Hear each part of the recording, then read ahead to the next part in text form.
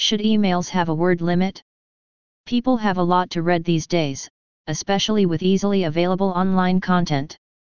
Blogs, social media, online forums, and chat provide people with easy ways to air their opinion and communicate efficiently.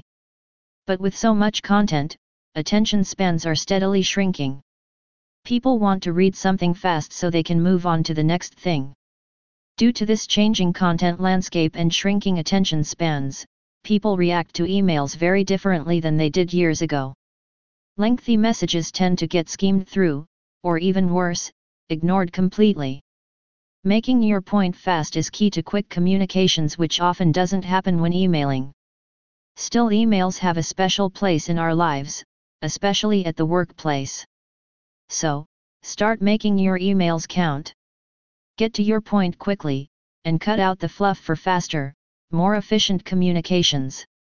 Adding a word limit for your emails might not be such a bad idea. Your content is important, so why add information to take away from the core message? Work on making your emails short and sweet, so that your core message is being conveyed in a crisp, and easy to understand, way.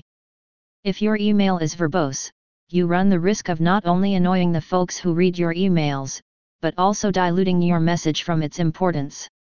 You run the risk of frustrating your reader to a point where they eventually stop opening your emails, and you know where they will end up.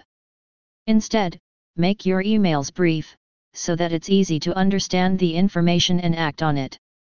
Remember, your email recipients don't have the time or inclination to appreciate your story.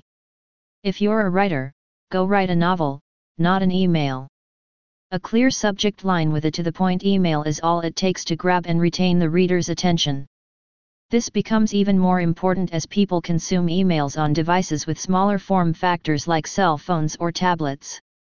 Thinking of emails as a series of tweets might force you to use fewer words to convey your message. I say put the brakes on lengthy emails and slap a word limit. What do you think?